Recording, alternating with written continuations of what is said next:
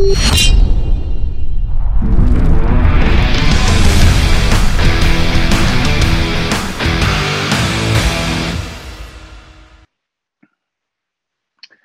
hello, everyone. Happy Friday. Welcome to another edition of the Ronin Leadership Podcast. I hope you all have had a wonderful week. As you know, I always try out different t-shirts when I do the podcast. This one is a guy named Bass Reeves. If you don't know who Bass Reeves is, he was a U.S. Marshal in the Old West. They say he was the kind of the person that they replicated the Lone Ranger from, because he used to work with Indians to get bad guys and go undercover. If you haven't heard about him, even though this has nothing to do with Ronin Leadership Podcast, you should read the book. There's some good documentaries out there on him. So I just thought I'd celebrate Bass Reeves Day on this Friday. First of all, thanks all of you who have subscribed to this channel. We're continuing to grow the channel. We now have over 500 subscribers, which is great. And also, as you know, I have a leadership blog that I do on LinkedIn. And so we've got over 1,600 subscribers to that. And I'll try to pump out another one today. So thank you very much. If you continue to like what you're hearing, please continue to comment so we can make the podcast better. Hit the subscribe button, hit the like button. Tell your friends, your family, tell your enemies, because they probably need to listen to this anyway. And again, shameless plug. If you haven't done so already, I have 2 books out. The Art of Ronin Leadership, which is more of my macro view of leadership and a lot of mistakes I made along the way, but hopefully I've learned from them. And then The Art of Executing Ronin Leadership Strategies, which was due to your feedback saying that you liked the first book, but you actually wanted more of a hands-on, like how to build teams and get budgets and all that good stuff. So Amazon.com, MikeHowardAuthor.com. Done with that. Now let's get on to the main part of the podcast. I'm very excited today because a dear friend, we consider her a part of our family, Samantha Sangray. I met her when she was Samantha Reinertsen years ago. Sam, as we affectionately call her, is in my opinion, a brilliant young business person who was my business manager for many, many years, who taught me. I thought I was organized. This is the most organized person I ever met my entire life, and who really helped me to achieve what I needed to achieve as chief security officer by making my life so much easier and really keeping me focused on strategy and taking care of a lot of the stuff that I didn't need to take care of. Sam is a millennial. We've actually talked about this before, but her journey I think is fascinating, and it's great to have you on the show, Sam. And you're also about to give birth to your second child. Yes, I am. So first, thank you so much for having me on the show. I'm excited. I've been watching for a while, and I'm very honored to be a guest star. But yeah, I've got some busy life moments coming up here in, at the time of filming, 3 to 5 weeks. Wow. Okay. Well, we're happy for you. So. Yes, we'll see if this gets published before or after baby boy comes. So, we'll get to the part where you and I first met and started kind of, working together, because that's a whole story in and of itself. But why don't you tell the audience a little bit about your background and how did you end up at Microsoft? Sure. So I went to undergrad at University of Washington, and straight out of a business degree, I was like, I want to be in consulting. I want to help. I want to see how businesses work. And I interviewed with Microsoft in a consultancy job for LMC Consulting. And I remember interviewing with the global security team and really needing kind of a project manager. Mm-hmm. Also, like at that time, just kind of getting some of the communication down as well. And so I ended up working in that role under 3 different managers for about 1.5 years. And that's when I met Mike. I remember the first time I met Mike, I was so starstruck. I could barely even talk. I was just going, Mike Howard, Chief Security Officer. since he was like at the time like my boss's boss's boss's boss. And so later on you would just say, that's just Mike. It's just Mike. It took some time though, the starstruck. Yeah. But yes, and so from there, when Mike really realized his need for kind of a business management position, which is kind of that chief of staff position. I've been doing some of that work for one of his directs, and it was a natural progression for me to interview for the job with Mike when it opened up as a full-time position at Microsoft. And so since then, I've been at Microsoft for about 10 years. Wow. And it's 10 years this August, actually, which amazing. But yeah, that was kind of how I got my start at Microsoft. And since then, I've had a couple different careers at Microsoft, but my first one was with Mike, and that was a great. And what's your current role? What is your current role right now? And then we'll kind of go backwards a little bit. Yeah, sure. So my current role is a senior product marketing manager. I made the shift to marketing about a year ago after completing my MBA and deciding kind of where I wanted to go in my career journey after that MBA and what I had learned. So been there about a year. I love it. Good. But yeah, happy to explain more why. Awesome. So when you came aboard as my business manager, maybe because I think it's a great insight into, again, I think you have a great strategic mindset. And so basically you had done a bit of that work, obviously, for one of my direct reports, but now you're at a different level, really at a higher level. So how did you approach the job? I mean, how did you figure out how to craft being my chief of staff, my business manager? Oh, let me think back. But no, yeah. Coming into that role, especially, 2 years out of college, let's say, it was an incredible opportunity. And the really fun thing about being a business manager is, especially where I was in my career, I got to work at a lot higher level. I got to see the strategic, I got to see the leadership, but you're also delivering on the tactical. So you run the gamut from tactical to strategic. And that's what's so much fun about a business management job. So when I came in, I first wanted to understand, well, what's the rhythm of business? Like, what's our governance model? Like, how does Mike interact with his leadership team and get the information he needs? I needed to learn how Mike led, like what was his leadership styles. Mike is not a micromanager, which I appreciate about him.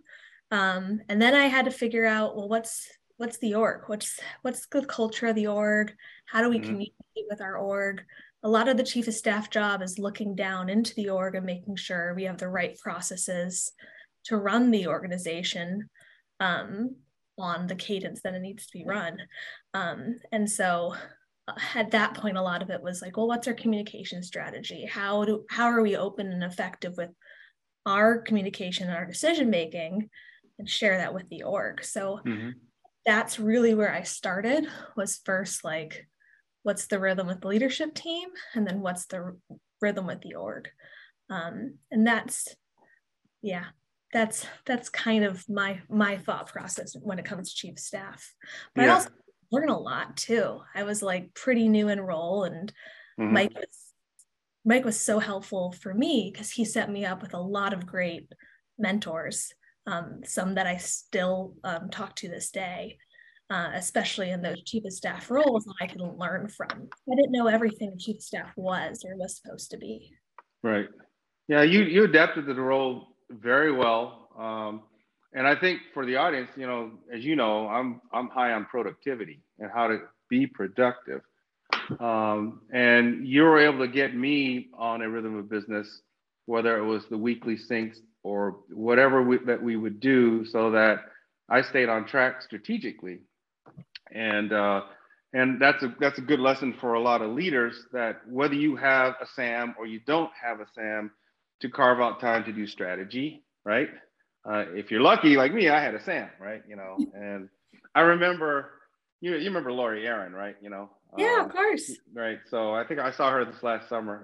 For those of you who don't know, Lori Aaron is um, another heavy hitter of EP in the security world. And we were at a conference, security conference. I think it was Las Vegas. And I remember I was speaking at her on her panel or something like that. And I introduced you. And I remember to this day, she said, "You have a Sam? I need a Sam." I remember that too. It was a great compliment every time someone said I needed a Sam, to be honest. It happened a couple times. It did. Which I appreciate too. But yeah, if, at the end of the day, your job is to set the vision as the leader. Your job is to do the strategic, and you shouldn't get too far into the weeds with the tactical. That's why you have a chief of staff, to make sure Right. that things are getting done at that level, and also pushing your priorities. So that's how I knew my job impact, right? Like if I was making growth easier, I was doing a good job. Yeah, exactly. But now, so from a challenges standpoint, there's two things that come to mind. Your age at the time, did that ever pose a challenge either within our org or at a macro level, other parts of the org that you'd have to deal with as my chief of staff? That's kind of number one. Oh yeah, that definitely did. And it was age and experience too, Mm-hmm. because there's people that have been there for 10, 20 years. And we would email, and and then they'd meet me for the first time and be like, "You're really young." Like, well, yeah, I can't change. Yeah.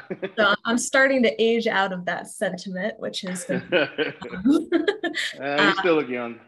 Thank you. I appreciate it. But no, I remember at the time, like, it's already hard to influence without authority, Mm-hmm. which is what chief of staff role can be, or a business management role can be. Especially going into a leadership team, a lot of your members that have been there for 10 years, 10 plus years, like creating the relationships with those teams, having them see me more as a help to them, and like not a hindrance to them. And at first, I remember in leadership meetings, I was a little more in listening mode. I was trying to figure out dynamics and figure out what was going on. And you really encouraged me to speak up and have as a valued opinion. And especially in the org too, I remember trying to get things from people and learning that, like, when you're the youngest one in the room, you can't heavy-hand it. You don't have the authority behind you to just be like, "Hey, I need this now." Yeah. You really have to work on the relationship building, so you actually get what you need when you ask for it. Yeah, I agree. Yeah, that's 100% correct. And that's a lesson that a lot of folks coming out of, for instance, in the CSO world, coming out of the government, where it's always top down, as you know, and then they come into an enterprise and all of a sudden it's exactly what you said. How do you have influence without the authority, right? And I remember introducing you to the leadership team, and you did a great job of, I think the listening part that you mentioned is very important. You didn't just come in with guns a-blazing, you listened, you learned, kind of figured everybody out, because they didn't know who you were. I mean, they knew who you were in general, but you're carving out a new role for yourself, which means you're representing me, with them. And so sometimes that's a fine balance, right?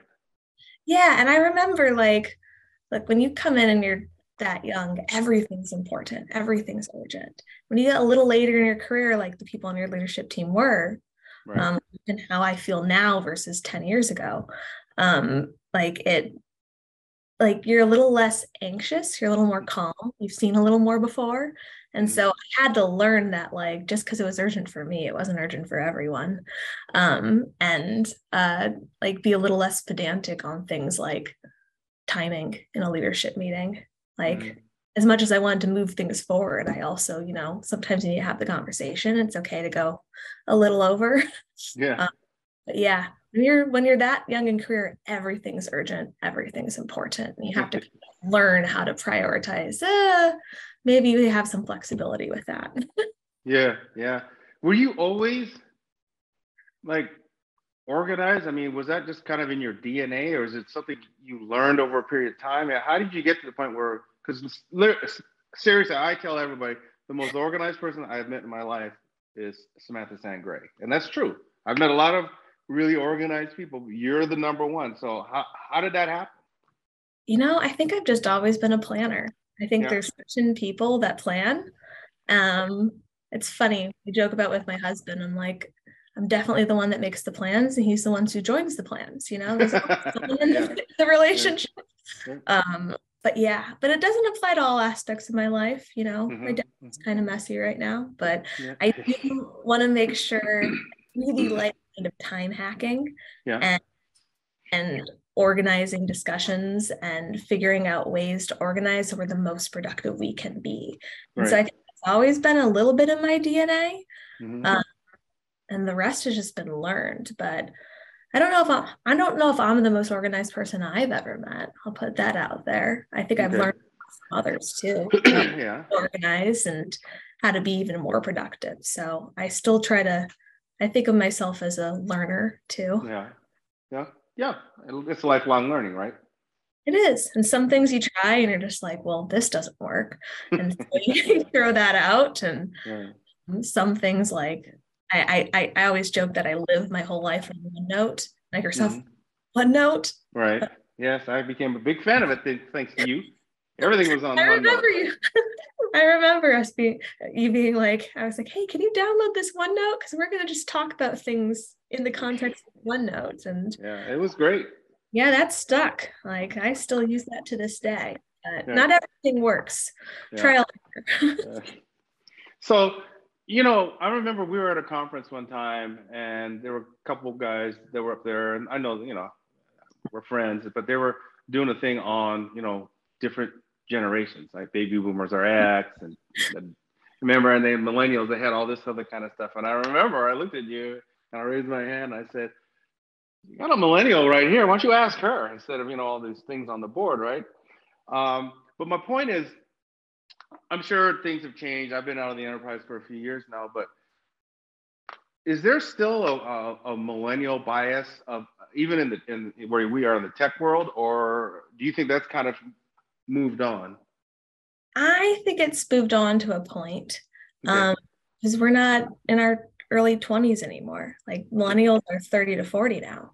Right. And so we are actually the core of the workforce. Sure. Of who's in the workforce right now. But and like there's millennials in leadership roles now, especially with the size of the company. But I think there's less of a bias just because we're becoming the norm. Yeah. I think attention's been put more on Gen Z and whatever's after that. I can't remember right now. But I can't remember. I don't know. But yes. So I think, look, there's always a bias towards the next generation that's been going on since the beginning of time. Mm-hmm. And millennials got a lot of flack. But now it feels like it's shifted. Now it's like now there's like 90s party throwbacks and stuff. And I was like, that's when I was growing up, like this isn't historical. And right. So all of a sudden, what was, the peak of culture is now becoming dated, and the next generation is now getting the flack for being young and new and avant-garde. So no, I don't really feel that bias as much, though I guess it depends on, your org and what generations your organization is in. But yeah, I remember when you and I went to the FBI and they asked you about generations as well, the FBI headquarters in DC, and you were like, well, I've got a millennial right here, she'll speak about it. Yeah, you were on the laptop, you go, huh? I was like, oh, I thought you were presenting, Mike, but sure. But yeah, Sam, you say a few words, go ahead. I talked about some of the biases, the good ones, the bad ones, and I think a really good trait of my generation is I feel like a lot of millennials kind of want to save the world, and like that's why there's a huge push on sustainability and corporate citizenship, and I think that's a really great trait of my generation, but there's a Yeah. plenty of bad ones. And then I kind of explained that, like any bias, not all of them are true for every person. Mm-hmm. You can't make a assumption about an entire generation, just Right. just like you can't for anyone else. Right. Yeah. Exactly. And you just touched on something. So obviously, and we'll peel back some more about leadership, but a great leadership trait is obviously being able to speak in public. And I've seen you, being comfortable speaking in public. Those of you who don't know, Sam actually, she was so good at her job. My then boss, Frank Broad, asked if she could help him out with his leadership team and his rhythm of business. And when we would have all hands, Sam would have a preeminent role in that and all the all hands. And you're very comfortable in front of people. Were you, because I wasn't, it took me a while, and I love it now, but I wasn't always good at public speaking. Were you always comfortable in front of an audience, or was that something else that had to evolve? I was always somewhat comfortable. Mm-hmm. I loved, as a kid, I would do theater and stuff like that, and that really helps with kind of having speaking persona. But I got so nervous still. Like, you really had to you seemed like you could go on a stage and just talk, and I was someone, maybe it's the planner in me, that would need to prepare. Mm-hmm. And so there was some trial and error moments. I remember doing a panel at ASIS, Mm-hmm. and I really had gone through the questions and bulleted out some of the talking points I wanted to say. And I asked someone for feedback afterwards, and they're like, yeah, you seemed a little over rehearsed. And I was like, oh, that's good feedback. Like, sometimes over rehearsing is just as bad. Right. And then I remember I was always involved in our giving campaign. And so I would do at different groups. And I remember going to one of the GM's all hands to talk about the overall Frank Broad's org results. I was so nervous and I couldn't get over my nerves. I remember speaking with nerves still there.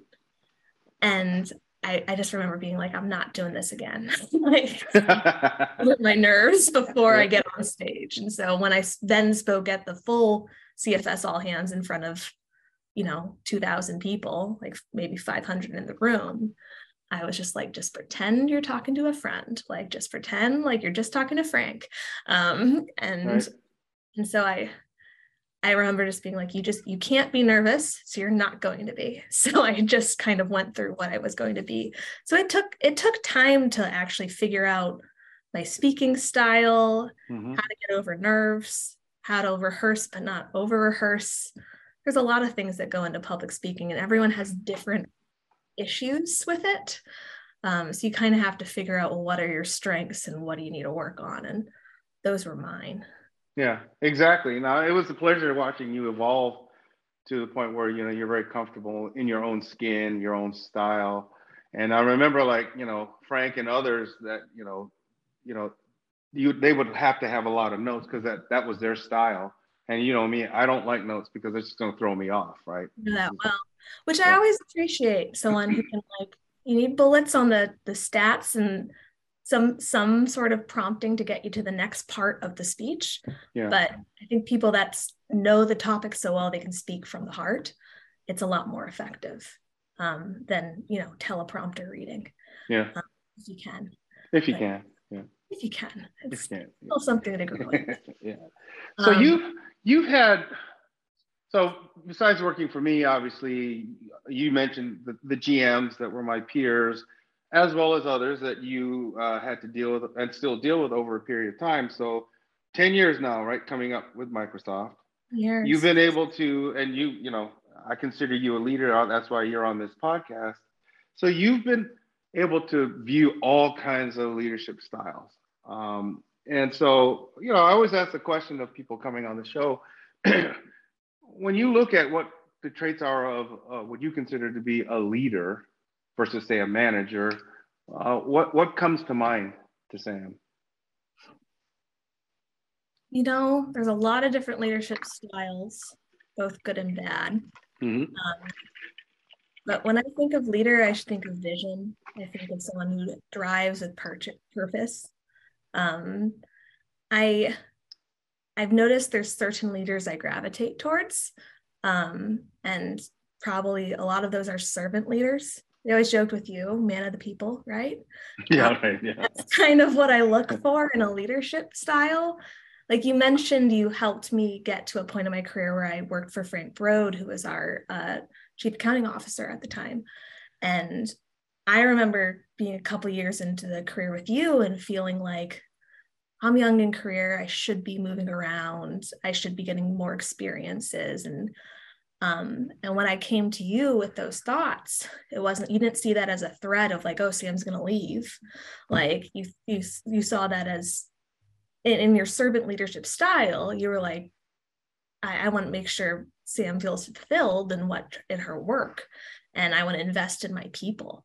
And so you found an opportunity for me to grow and learn. And so like, that's part of the leadership styles that attract me.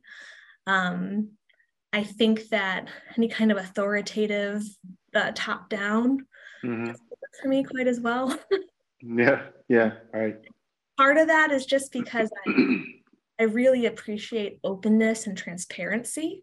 And maybe it's just having a twin sister growing up where everything was very equity, quality was key. Right. But like I really I want to feel like there's openness in the process and the decision making. Mm-hmm. And so that's also what I care about with leaders as well. But it's probably what I look for and what I don't look for. Yeah. Yeah. No, I think that's great. Because as you're forming your own leadership style, you're ostensibly gleaning best practices from other leaders that you come across or work for, or and I was lucky in my role to like get exposed to so many leadership styles at a GM at a CVP level at Microsoft early in my career. So I could see, and we're also lucky because Microsoft had some really great leaders, like we worked with some like certifiable geniuses. So yeah, right. To see Yeah. what leadership meant to them and how people drove their team, and whether it was just transactional or visionary, or there's a lot of different styles that you could see. Right. So now along the way in your journey, right, you have a full plate of supporting me, the team, Frank, the org, and then you get into your head, I'm gonna go for my MBA, right? What was the driver for that, and how was that experience like for you, working full time and driving forward to get your MBA? In my mind, I loved what I did. I loved the org I was in. But I still felt like I didn't have a full breadth of what our business is at Microsoft, and just business in general. And I've always, continuous learning has always been important to me. It's a good trait of most people who work at Microsoft too. So I always known I wanted to go back to get a higher level education if I could, and then bring that back to my job. So it had been kind of floating around in my mind for a while. It was just especially with you. We did we went on so many fantastic trips to different Microsoft sites and to public-private events and whatnot. That I was like, well, if I'm gonna go back, I want to make sure that I'm actually there for it. Like I can't be traveling every month either. Right. And when you actually, so I knew I wanted to go. I wasn't sure the timing. And when you retired from Microsoft, that was a big moment. That was a big catalyst in my life, at least. We went through a huge reorg. I had started to apply to the MBA even before that. Mm-hmm. And then, but knowing that I may defer it, knowing that maybe this wasn't the right year. Yeah. And so then when everything ended, I was like, I don't want my career to happen to me. I don't want to just be reorged into a position. I really want to have a direction that I'm driving to and know where I want to go next. And I figured that MBA would kind of help me learn the breadth of the business and help me with my next step. Mm-hmm. So as part of me taking active change, but honestly, change is really uncomfortable. Yeah. I know it's necessary for growth, but like that was like a very tumultuous being like, well, what do I actually want? Right. But yeah, no, it was great for me, and in terms of just learning business as a whole, each piece of it, mm-hmm. and then being able to dive into the parts I was really interested in and using that to shape my next step. Nice.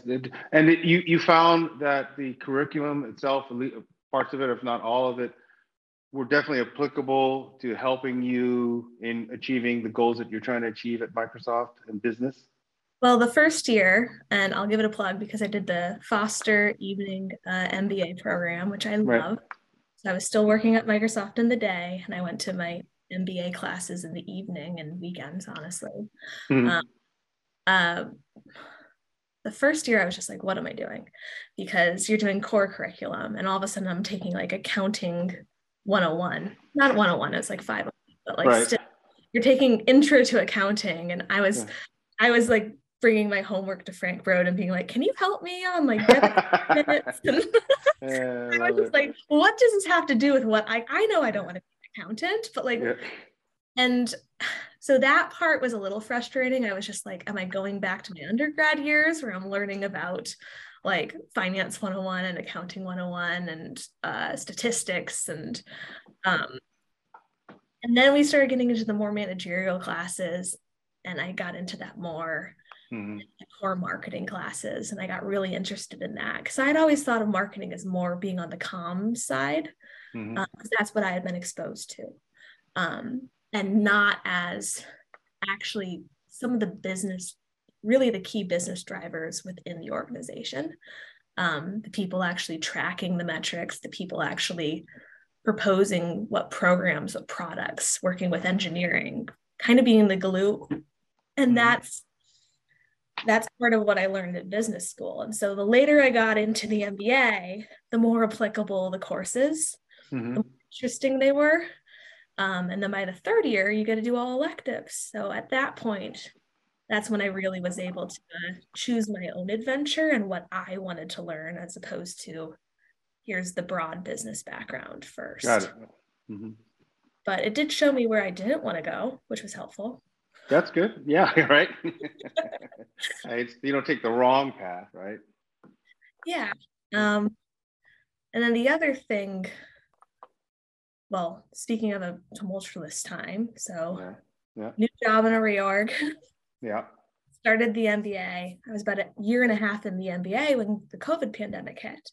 And so that was also a massive change. And so personally, it was pretty awful.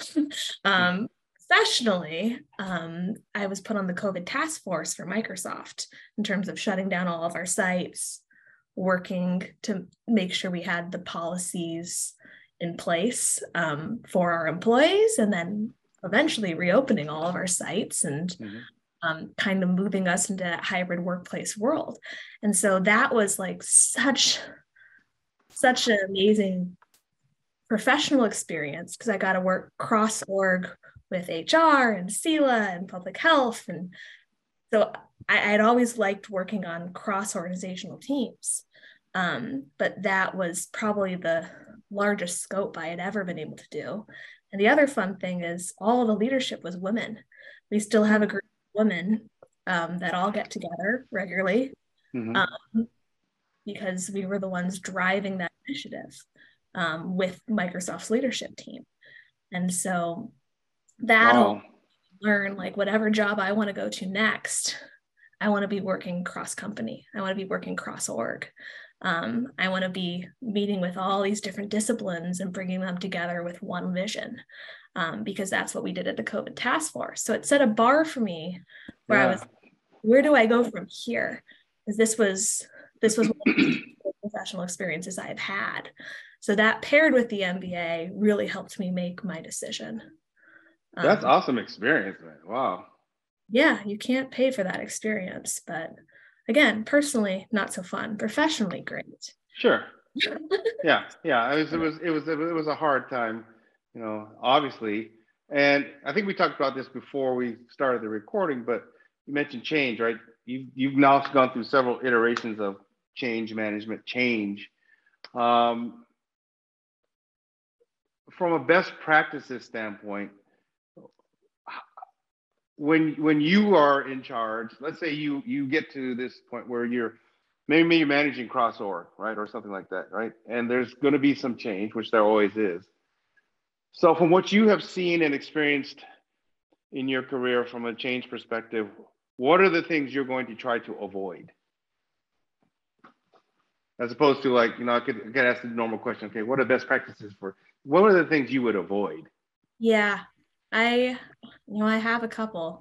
I'm thinking through reorgs I've been through. I'm thinking about COVID task force and the change management that took.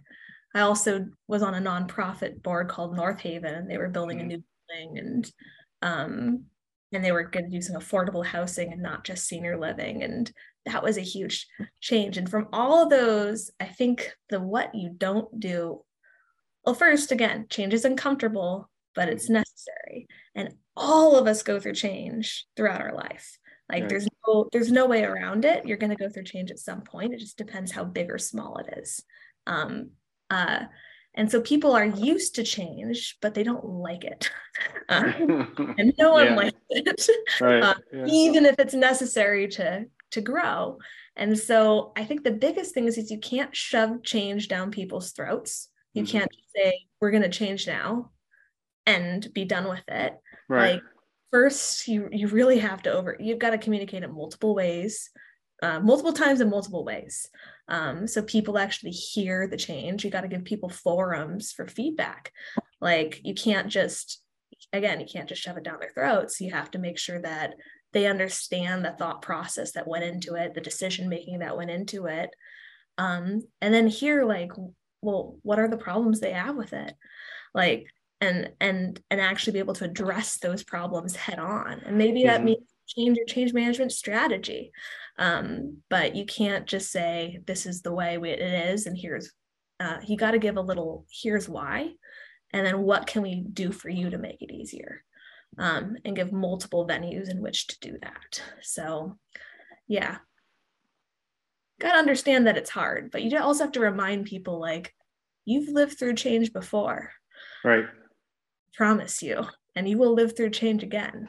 You'll get through it, right? Exactly. You'll get through it. Yeah. Maybe better for it. Well, even yeah. if you think you are now. Well, yeah. I mean, if it's easy, then there's no challenge, and no challenge means that there's no chance to grow, right? It may be uncomfortable, but but that's life. Like you said earlier, very nice, very wisely. That's life. It's part of it. Speaking of life, right? So you have a full plate. You had a full plate before, when we were working together, before you had your first child, right? And now you've got a full plate. So it begs the question of, I kind of actually hate that term now, but the work-life balance, or whatever you want to call it now. Yeah. Right?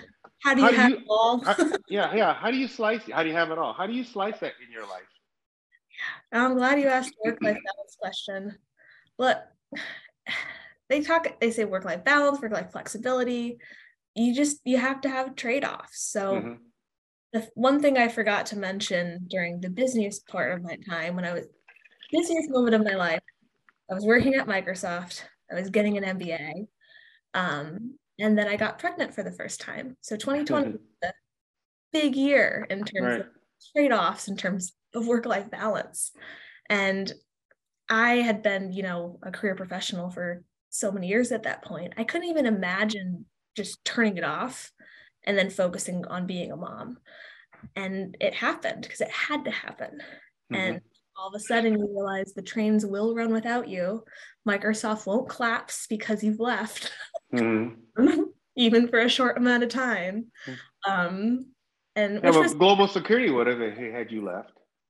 I appreciate that. I do. part of you feels like, there's no way this can run without me. And I promise you it can. That being said, like, and then you come back and you have your impact, don't worry. Mm-hmm. But the point I'm trying to make here is you have to have trade-offs. Like, especially now that I work, I have a 2-year-old. Mm-hmm. No. And I'm also pregnant. It's like we got into a better rhythm, like our own personal rhythm. My daughter loves daycare and she goes, but like I also don't want to keep her in there from 6 a.m. to 6 p.m. Sure. So like, I usually do breakfast with her. Good. Husband drops her off. I then pick her up a little early. If I got to jump back on, I try to do so after her bedtime, just so I can spend that pick up to dinner time with her. And so it's one of those things where we've kind of found a balance that works for us.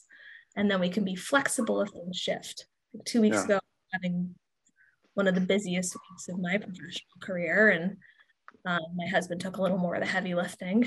But I still tried to turn it off for that time between kind of pick up and bedtime for her. And then I jump back on after bedtime. And so like, I do appreciate that there's more flexibility in how we work so I can have a better work-life balance. Hybrid work's been great for me. I could go in, I could be remote. Right. But it constantly changes. So I'm about to hit a new season of I'm in a really great place right now, and I'm about to add a baby to that. So it's going to suffer again. Balance is going to skew a lot more towards home and family. Sure.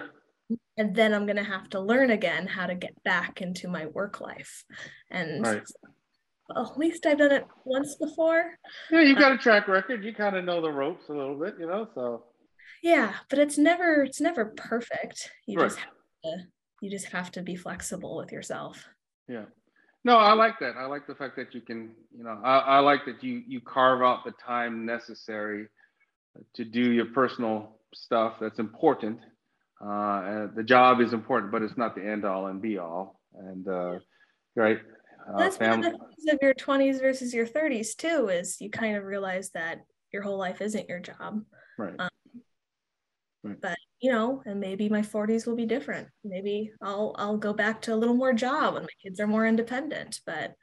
And then honestly, my weekends are really kids. Like I want to be my child.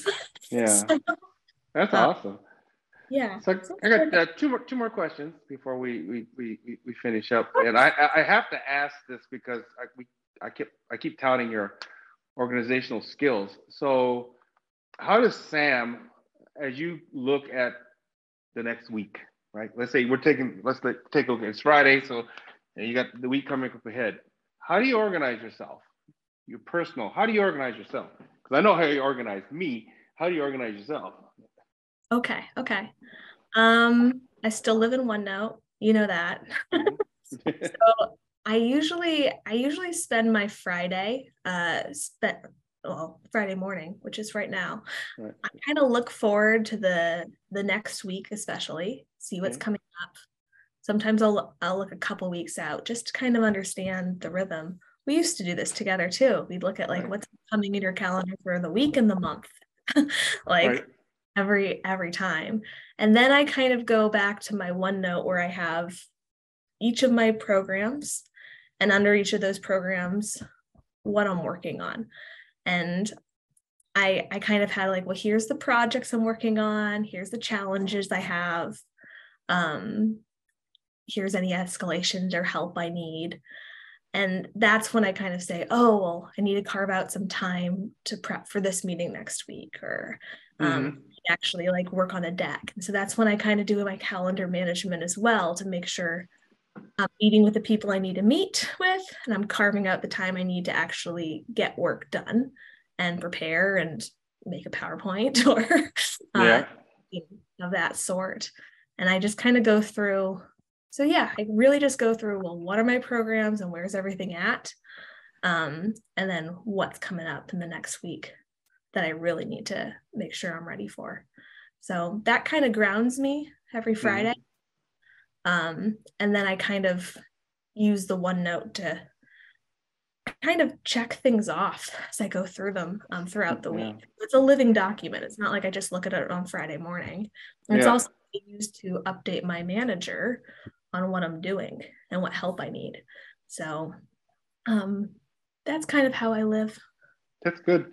That's all. I think it's important for people to hear, because I get questions all the time about productivity and how do you do this, how do you do that, and you could write the book on OneNote, right? You could actually do your own podcast on how to do OneNote, which would be actually kind of cool. It's like your second book. Your second book gets a little more tactical on like, how do you actually do these things? Like not just as ideals, but tactically, like how do you get more budget?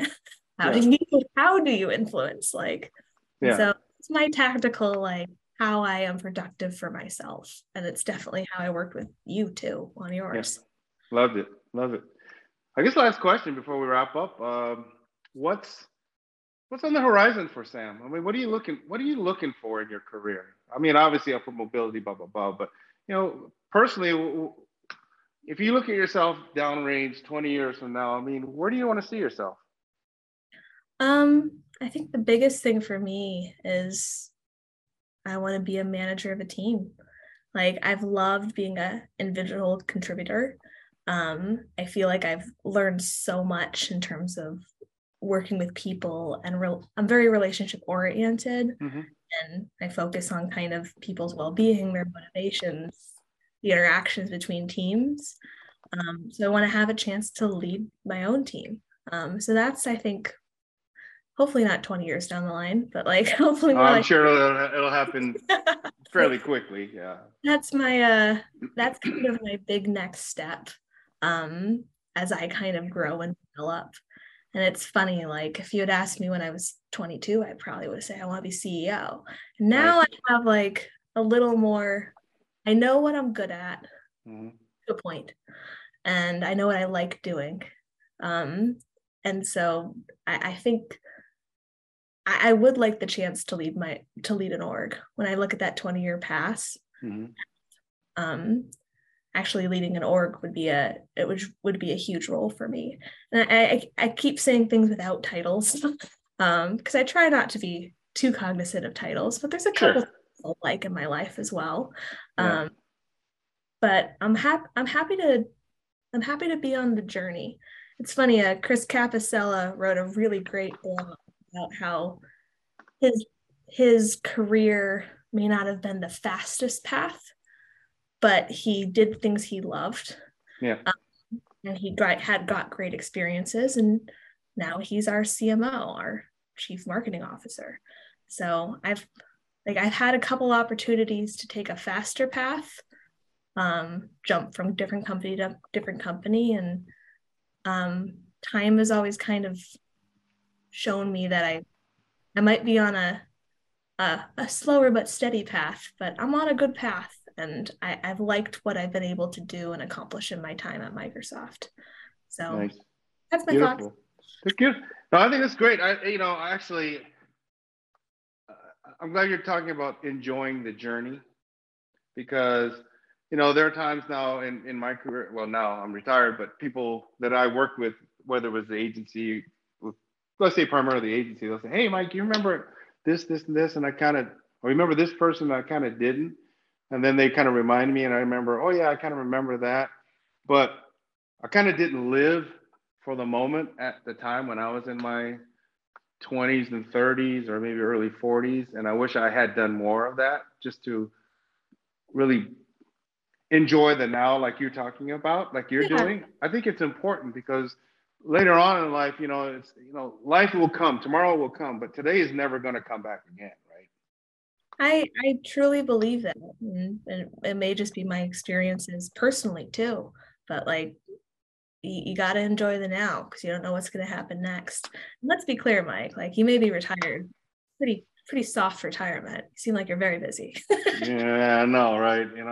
The plan didn't quite work out the way I thought it was going to. So this is just career 3 or like 10. Like I guess so. Break it up. Hey, Sam, this has been great. It's been great reconnecting with you. And like I said, you made a significant impact on my life in many respects. But besides the business aspect of helping me become hopefully the best CSO I could be, you are a genuinely decent, intelligent, smart, driven, wonderful person. And you have significantly impacted my life in many, many ways. And so getting you on this podcast was a must, and I'm glad we can make this happen. Well, thank you. I remember the first time you asked me, and I was like, I'm not through my MBA yet. I remember where I land. But I appreciate you waiting, and I'm again honored to be on this. You were my first FTE manager, and you totally changed kind of the trajectory of my career and my life to a point. So a huge thank you. You'll be family forever.